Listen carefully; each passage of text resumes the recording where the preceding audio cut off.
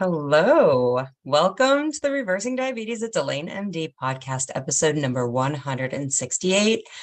I'm your host, Dr.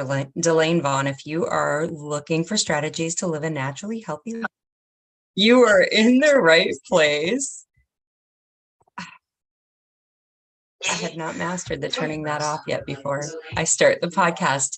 I apologize. Okay, so today we are going to talk about the thought or the belief that it doesn't matter what I eat, my blood sugars go high no matter. So if you've ever had this thought, if you've ever had this run through your brain, we're going to talk about what it is, why it happens this way, why it seems this way, and how to fix it. Before we jump into that, I do want to talk about the 5-day training seminar that's coming up this Monday. So Monday, October 17th, 2022, that's when this 5-day seminar will start. It will go through Friday the 21st. If you're watching this on the YouTube channel, you're getting this before the podcast drops on the podcast players. So if you are watching it on the YouTube, then you can get signed up still. If you are listening to this on the podcast players, like after it typically drops, that's fine. Send me an email. If you listen to this, if it was like Wednesday and you're listening to this, it's probably too late to get started. But if you're listening to this on Monday morning, send me an email. I'll do what I can to get you in. All right. Also, this is probably more news. I don't know if this is new or different. I will be offering a group for the gentlemen. I will be offering a session. It won't be the 5-day session, but it will be a 90-minute session. I've got it scheduled for October 24th, 6 p.m. Central Time to 7:30 p.m. It's a training session. I will talk about the basics of biology, the basics in the biology of diabetes. I will talk about the strategies that I teach to help people reverse it, and then I will take any questions. Gentlemen, if you've been out here listening and you've been doing these things and you've been trying this and trying that and getting kind of mixed results or not sure why things are happening the way they are, what you need to do differently, bring that. Certainly, if you know you should be doing something and find yourself doing something else, bring that to this call. That's the coaching component, and I would love to dig into that part because I think that's a really powerful, life-changing part. So follow me on Instagram, follow me on Facebook. That's where I'll be making these announcements. The registration page is not up on my website yet for the gentlemen's group, so keep an eye out for that. You can always send me an email at Delane@DelaneMD. I will get you I'll get you registered. I'll put you on the list. The 5-day training session starting on October 17th, that is on my website, DelaneMD.com. Go to the events tab and you can find it there. Do not click on the main page. There is a learn more or sign up button here. It takes you to the May 5-day free session. I don't know why it's doing that. The computers are winning, but I'm working on it. But either way, go to the events tab and that should be able to take you to the registration form.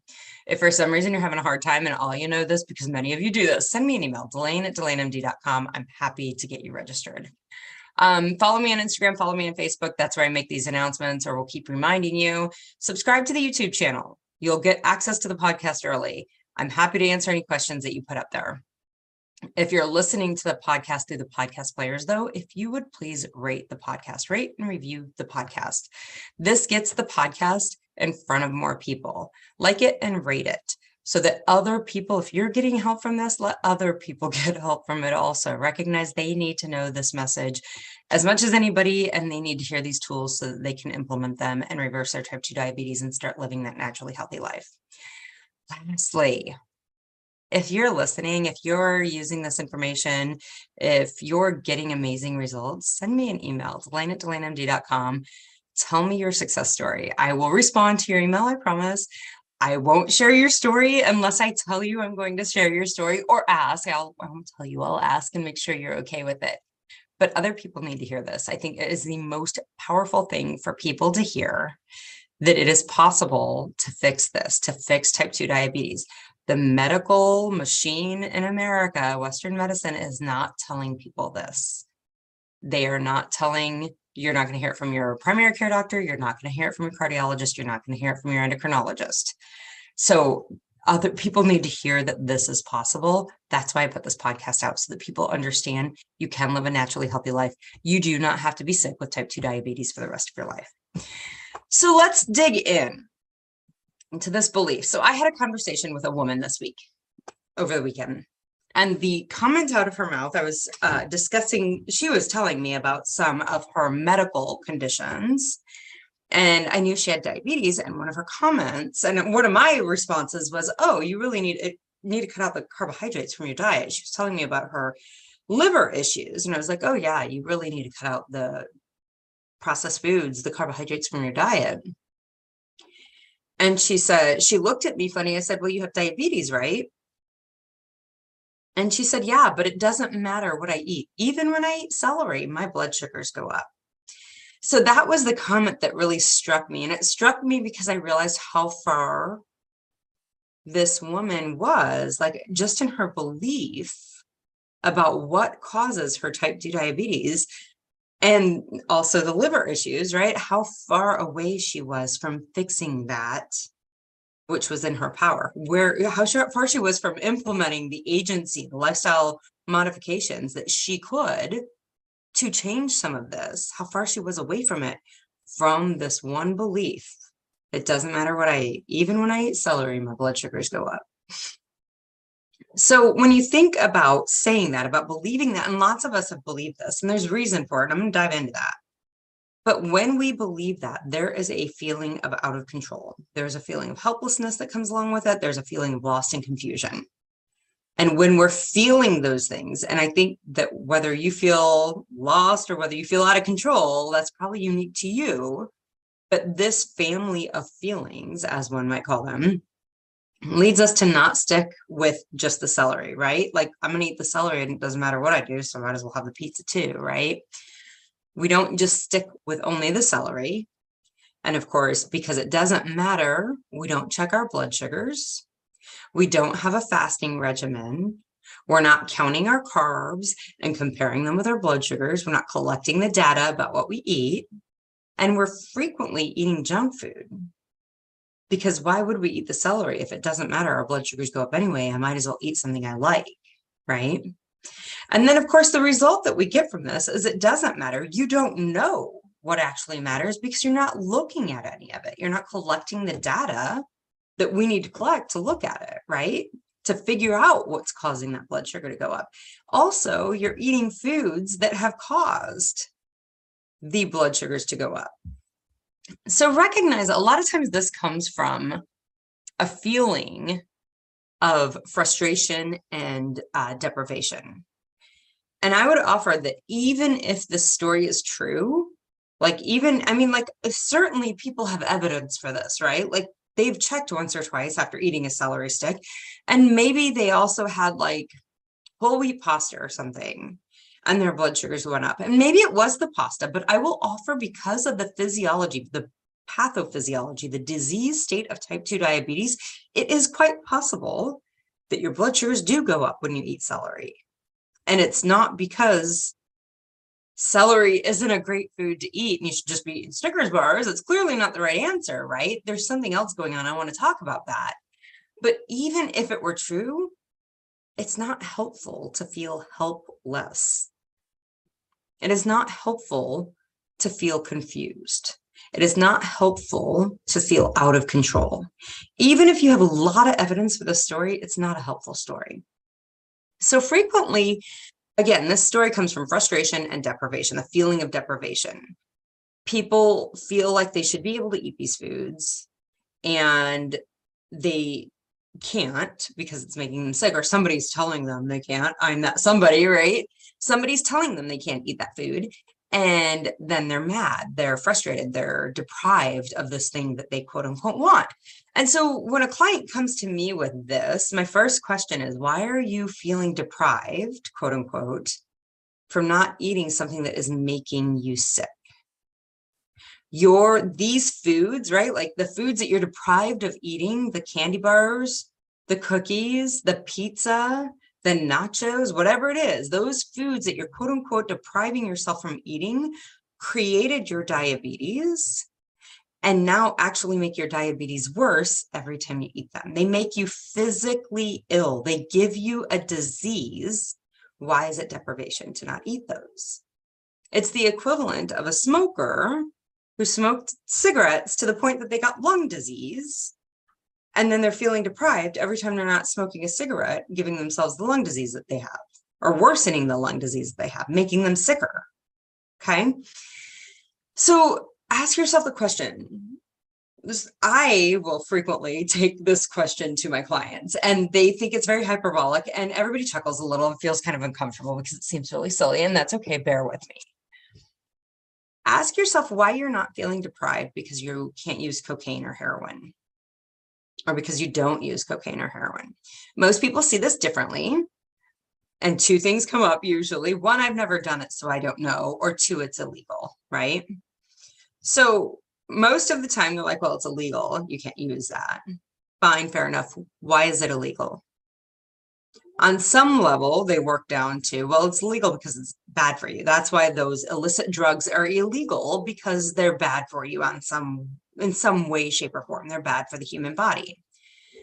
So recognize cake, ice cream, candy bars, nachos, pizza, pasta, rice, Chinese food. They're bad for you too. Hear me on this, my friend. These foods are bad for you also, just like those illicit drugs.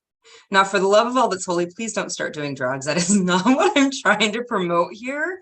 But I want you to see how it's this belief that that food is okay for somebody, but not me, right? That's creating that feeling of deprivation. It's a belief and it's a thought error, and it's not, I mean, it's not true. Like, it's not okay for you. It's creating disease in your body, okay? Those illicit drugs create cravings and urges the same way that cake and junk food does for us. The difference is that you believe those drugs are bad for you, but what I want you to see is it's the same with these foods. They are bad for you. They are making you sick, and they have made you sick and are making you sicker. So recognize this feeling of deprivation is optional.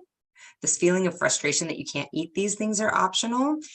This idea that no matter what I eat, my blood sugars go up comes from this deprivation, this frustration, right? Because I want to be eating these foods, but they tell me not to. But even when I eat the foods that are good for me, my blood sugars go up, right? They're connected. These things are related. And what I want to offer to you is the foods that you quote unquote want create your illness. They've created your illness and will make you sicker. They're not food. They're not nourishment to your body. They're not nutrients for your body. They're not natural to the human being in any way, shape, or form. It doesn't mean that they're bad. I would offer heroin isn't bad. I ain't running out and doing it. But heroin's used, like heroin derivatives are used to treat pain post-operatively all the time. It's not bad. Used in the right setting, like there's a reason. You can't use it all the time though. Used in the right setting, birthday cake is amazing. My birthday's coming up. I still don't know if I'm going to have cake or not, but birthday cake's amazing in the right setting, but you can't use it all the time, right? So recognize there's not a difference between these things. Both of these things cause disease in the body. The difference is the reason you feel deprived and the reason you feel frustrated and the reason you have urges and cravings that you entertain about chocolate cake is because you don't believe that it's making you sick, okay? So let's talk about why. What is the science behind when I eat celery? Even when I eat celery, my blood sugars go up. Let's talk about the science behind that. So type 2 diabetes, if you've listened to any of these podcast episodes, you are aware type 2 diabetes is caused by too much insulin in your system. It's not caused by too many carbohydrates per se, although too many carbohydrates do lead to the insulin resistance, which is what is caused by too much insulin in your system. The carbohydrates will get you there, but the actual problem going on a cellular level is insulin resistance, and it is caused by having too much insulin in your system. So your cells are not hearing the message that insulin is trying to give them, okay? Insulin's a chemical. It's trying to tell your cell, hey, there's glucose out here. That's energy for you. Go ahead and open up and bring that energy on in. That's what insulin is trying to tell your cells. But your cells have heard this message so many times, like it's been exposed to this message, to insulin for so long at such a high level that the cells are like, I can't even with you. I call it going deaf, right? They plug their ears. I can't even hear you right now. So your cells aren't hearing this message that insulin is trying to say. So the pancreas, which makes the insulin, the pancreas sees that there's still blood sugar floating around. So it starts to put out more insulin to try to yell louder at the cells. And eventually it will cross a threshold that will cause the cells to open up and bring that glucose inside, that energy inside. But recognize that threshold is moving, right? Like the first time that, there's this higher threshold and the pancreas has to spit out more insulin, so the cells will open up and bring the blood sugar and the sugar in to use as fuel. The first time it has to put out more. What that does is it just makes the next time that the pancreas runs into this situation, the cells are more deaf. They're plugging their ears harder. So the blood sugars get higher and the pancreas then has to spit out more insulin. And over time, it just ratchets up to the point that the pancreas can't keep up with it anymore. And that's what we as physicians pick up as high blood sugars on your lab panels, okay? But the problem is you have too much insulin in your system and your cells are like, I ain't hearing what you got to say. I just can't even with you people. And they plug their ears, la, la, la, la, la, la, la. They don't hear it. So that is the biology, the pathophysiology, the disease state of type 2 diabetes. That's what causes this. So recognize when your blood sugars are running high. So say your personal average blood sugar runs at 180, 190. That means that your pancreas is always spitting out insulin. There's always insulin happening. And because you ate the 2 grams of carbohydrates that came with the 1 celery stalk, your blood sugars didn't drop with that because they're always in that higher range. They may go up a little bit even with that, right? Because the amount of insulin you're spitting out at 180 is not enough to overcome the threshold and make your cells open up and bring the blood sugar in. Or it would have already done that and your blood sugars would be normal. Okay, so if you're running around with elevated blood sugars, recognize that is a trigger to your pancreas to keep making more insulin. And as long as the pancreas is making more insulin, your cells are going to just plug their ears tighter. They're going to become more insulin resistant as long as your pancreas is putting out that concentration of insulin. Okay, so that's why it seems even when I eat this healthy food, my blood sugars don't change, right? Because your blood sugars were probably there anyway.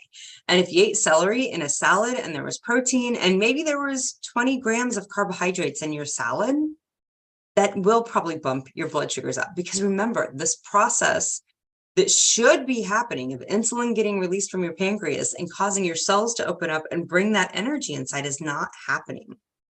It's not happening when your blood sugars are 180. It's not happening when your blood sugars are 220. It might happen when your blood sugars are 250 or 260. Maybe that's when your pancreas is really kicking out some insulin and finally overrides that threshold. But that's why it seems this way. Okay, that's why it seems I ate this and nothing, like it didn't even fix my blood sugars. And of course, intellectually, I can tell you, well, of course, you're not going to fix your blood sugars with one meal, right? Like intellectually, you're like, oh yeah, that makes sense. It took a long time for me to get sick. It's probably going to take me some time to get better. That makes sense, right? But in the moment, you're so wrapped up with that frustration and deprivation of not getting the foods that you quote unquote want that you can't even have that rational conversation in your head. So other things that actually lead to your blood sugar going up that have nothing to do with your food. Stress will cause blood sugars to go up. And remember, when we have stress, we release cortisol. Cortisol goes to our liver and turns on glucose production. Gluconeogenesis is the process, okay? So if your blood sugars are already 180, 190, and your pancreas is not spitting out enough insulin to manage that, and you're stressed and you're spitting out some cortisol and your liver starts making more glucose, you may not eat anything at all and your blood sugars could jump to 200. So recognize everything that happens with our blood sugars doesn't really have to do with the things we're eating all the time, okay? Nothing's broken with you. This is just the biology of it. How do you fix it? That's what we're going to talk about next. But before we do that, I want to talk about the other things that can cause your blood sugars to be up. Poor sleep is a physiologic stressor. You are a human animal that requires 7 to 9 hours of sleep a night. And if you're not getting that, It's kind of like not breathing. It's like holding your breath. That's a problem biologically, right? Your body's going to have a certain response to that. When you're not getting enough sleep, your body has a certain response to that. That response is a stress response. It releases cortisol, and that cortisol causes your liver to make glucose, and that causes your blood sugars to go up. Okay. So if you're not getting enough sleep and you didn't eat anything at all, your blood sugars could go up. Diseases like COVID or influenza or urinary tract infection or pneumonia, all of those things. Again, there will be a cortisol release because these are biological stressors, and that's what cortisol is there to do. And that will cause your insulin or your liver to put out glucose. So these things can cause your blood sugars to go up. Immunizations, again, this is a physiologic response, a stressor to our body to cause our body to produce an immune response against these pathogens, influenza or COVID or Tdap, diphtheria, tetanus pertussis, those kinds of things. Our body is supposed to have this stress response with these immunizations, but part of that involves cortisol release, and part of that cortisol release will lead to your blood sugars going up despite what you eat, even if you just eat celery.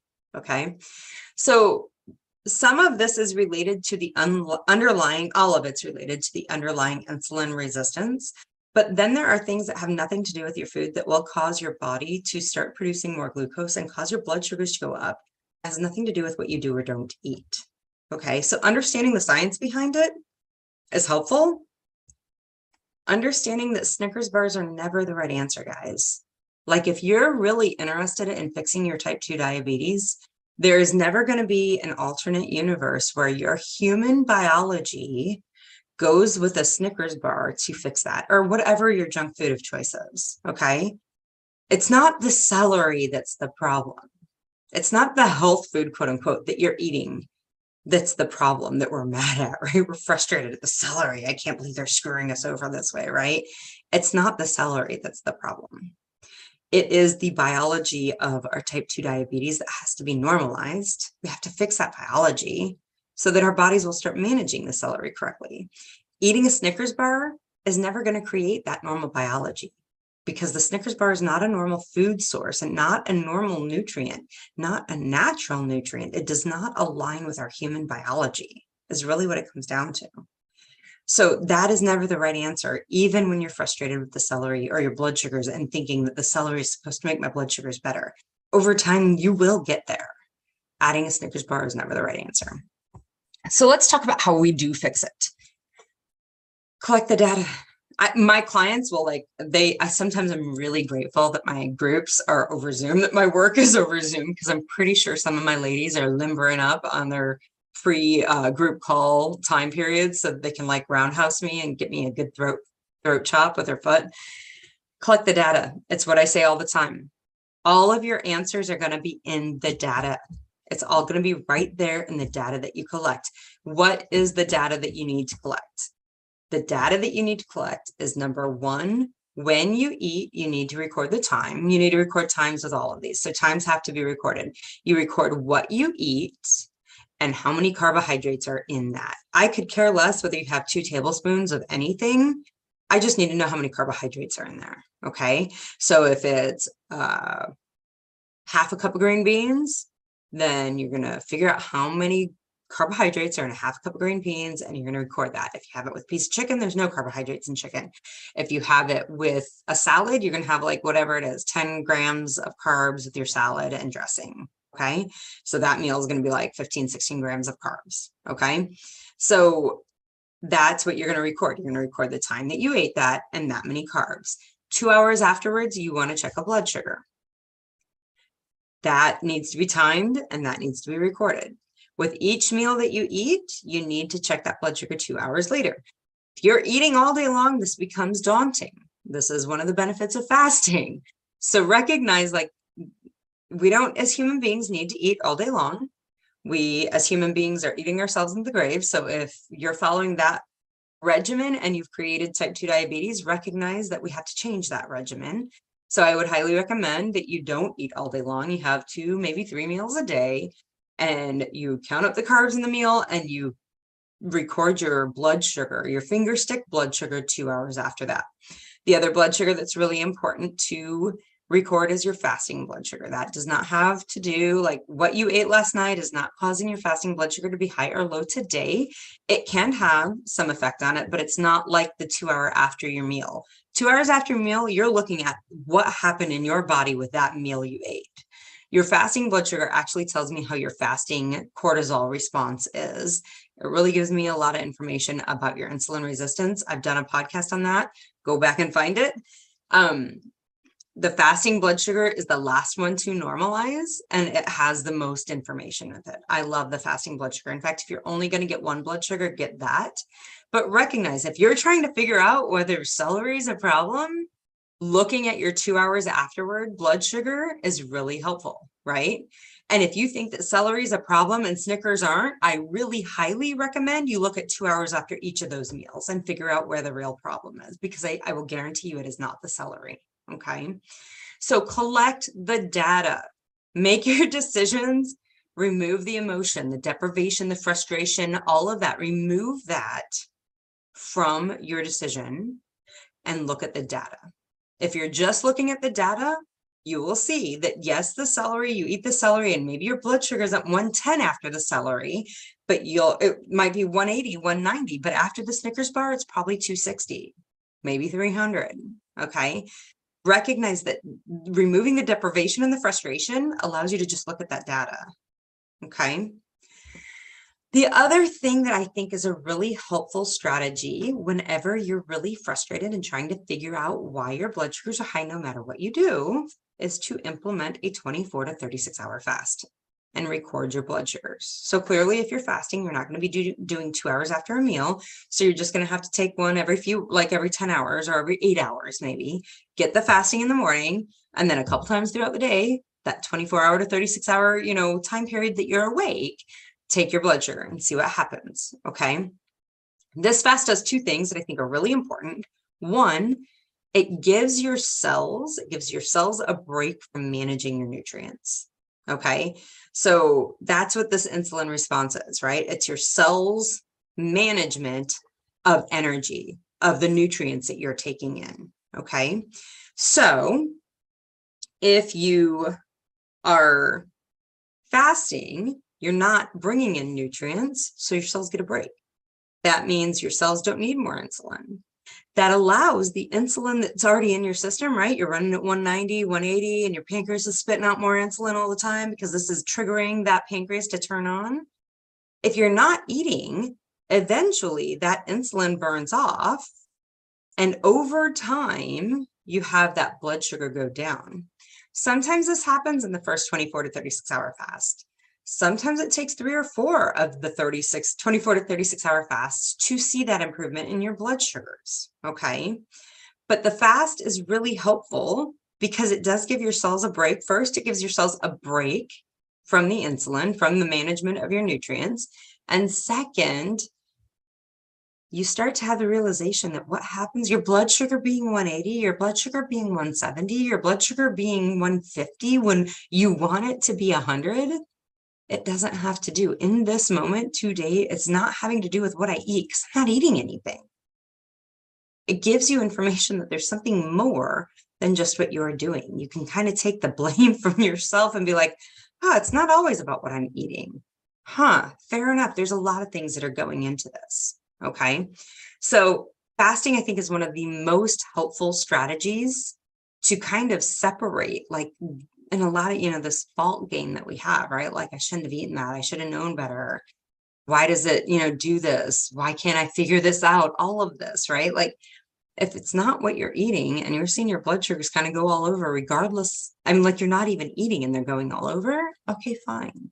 Again, there's reasons. It's this insulin resistance, it's stress, it's poor sleep, it's all of these things. Yeah, that's happening. And your body is just going to have the space to be a human body and have that biological response. And you're going to have to kind of give it the elbow room, grace and space to do that until it calms down, until it gets a break from this food. Again, like, if you're wanting normal biology, allowing your body the space to start to find that normal biology is the right answer. Throwing a Snickers bar on it is never the right answer. It's not going to help in this situation. Other things that you can do to fix your blood sugars that I think are really awesome. One, exercise. Exercise does two things. One, I always say it's good for your heart, it's great for your lungs, but it's perfect for your soul. Exercise is good for you for those reasons. But two, when you get sweaty, when you're exercising and you have an episode of exercise to the point that you're sweaty, your heart rate gets high enough that you're sweaty, your body actually changes. It switches, the cells switch to bring glucose in. They use a different transporter across the cell membrane that brings glucose inside the cell that has nothing to do with insulin. And what that means is that it doesn't matter how insulin resistant you are. Your body's going to bring that glucose in anyway. It's the coolest thing ever. And even cooler than that, and I've done a podcast on this, go find it, but I think this is really, really, like, this is magic. I think this is the coolest thing ever. Even cooler than it having the switch and no longer requiring insulin. So your insulin resistance becomes irrelevant. Your body's going to bring, your cell's going to bring that glucose inside, regardless of your insulin resistance. And your cell is going to burn that glucose off as fuel. Not only is that super cool, but that switch can last up to 72 hours, 48 to 72 hours, 2 to 3 days after a single exercise episode. So exercise is one of the coolest things, right? So you still have the pancreas kicking out all this insulin because your blood sugars are running baseline 190 and you're like, oh my God, I'm never going to shut the pancreas off. How do I do it? You exercise. That's how you do it. You turn on this alternate pathway. Your body starts to bring that 190 inside the cells. Suddenly we're 170, and then we're 160, and then we're 150. And it doesn't matter that we're so insulin resistant because I'm not using that mechanism. So your cells start to burn off all that energy, that fuel, that glucose.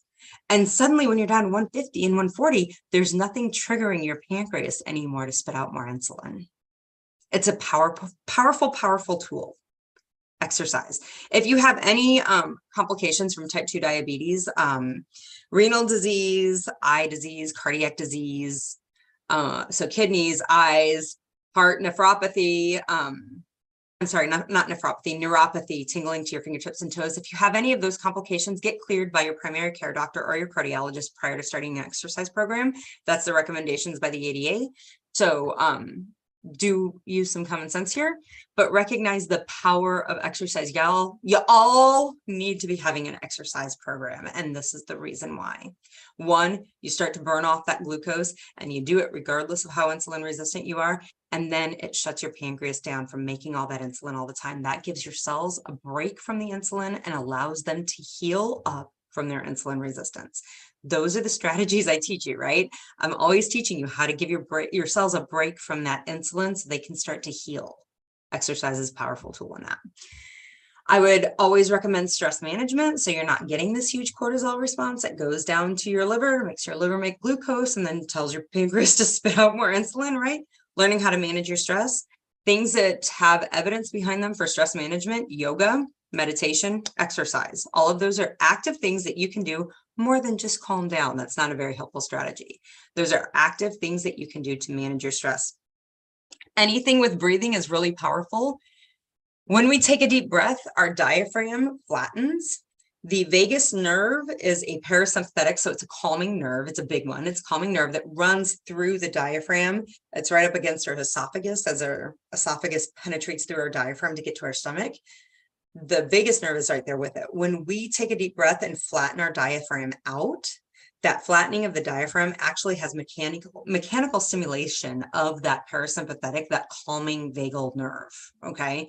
So that's why the yoga and the meditation, those breathing techniques help. It's probably why exercise helps too, but it's a little more complicated, I think, with the exercise. Stress management is another way that you can help improve your blood sugars. And then lastly, sleep. For the love of all that's holy, friends, sleep. 7 to 9 hours. You are a human animal that requires sleep. It is not a luxury afforded to somebody else. It's not something you'll catch up on when you're dead. If you do not get enough sleep now, you will be dead sooner. It is a biological need of human bodies. your brain clears out, it prevents dementia. It also helps your cortisol to calm down. It helps you manage stress better. It helps improve your diabetes. It helps improve your insulin resistance. For the love of all that's holy, sleep, my friends. The other thing that's really cool about sleep, you can't be shoving food in your mouth while you're sleeping. So, okay, guys, that is what I have for you today on the topic of it doesn't matter what I eat, my blood sugars go up. I don't doubt that. I know that there is evidence for this that you have that makes you believe this. Recognize that the answer to that is never to eat junk food. The celery is still always the right answer, friend. And figuring out how to stop looking at the celery as something that you're being cheated with instead of being able to eat ho-hos and ding-dongs. Those ho-hos and ding-dongs made you sick and will make you sicker. That is not food for the human being, okay? These are the things that we really work on in my group. And my clients will tell you, a lot of them are like, no, I want you to give me a food list. And I'm like, I can give you a food list. It doesn't matter if I tell you to eat peppers, red peppers, bell peppers, and cottage cheese. If you're going to sit there and tell yourself how much a bunch of crap it is that you can't have the pizza, you're never going to be happy with your naturally healthy existence. Okay. And it's a lot easier to keep those results long-term if you're really happy with the way you're living your life. And that's the work we do. If that's something you're interested in, don't hesitate to reach out to me, Delane@DelaneMD.com. We can get you set up for a consult, and then we can, I'll tell you how the program works. We can get you signed up and you can get started. All right. I will be back next week. I think I'm going to be doing a review of how to look at food labels. Not just, I mean, yeah, there's the protein and the fat and the carbohydrate component, but also the hidden words that they use for sugars. So I think I'm going to be doing a deep dive on that and the different things that they put in that actually will cause your blood sugars to go up. So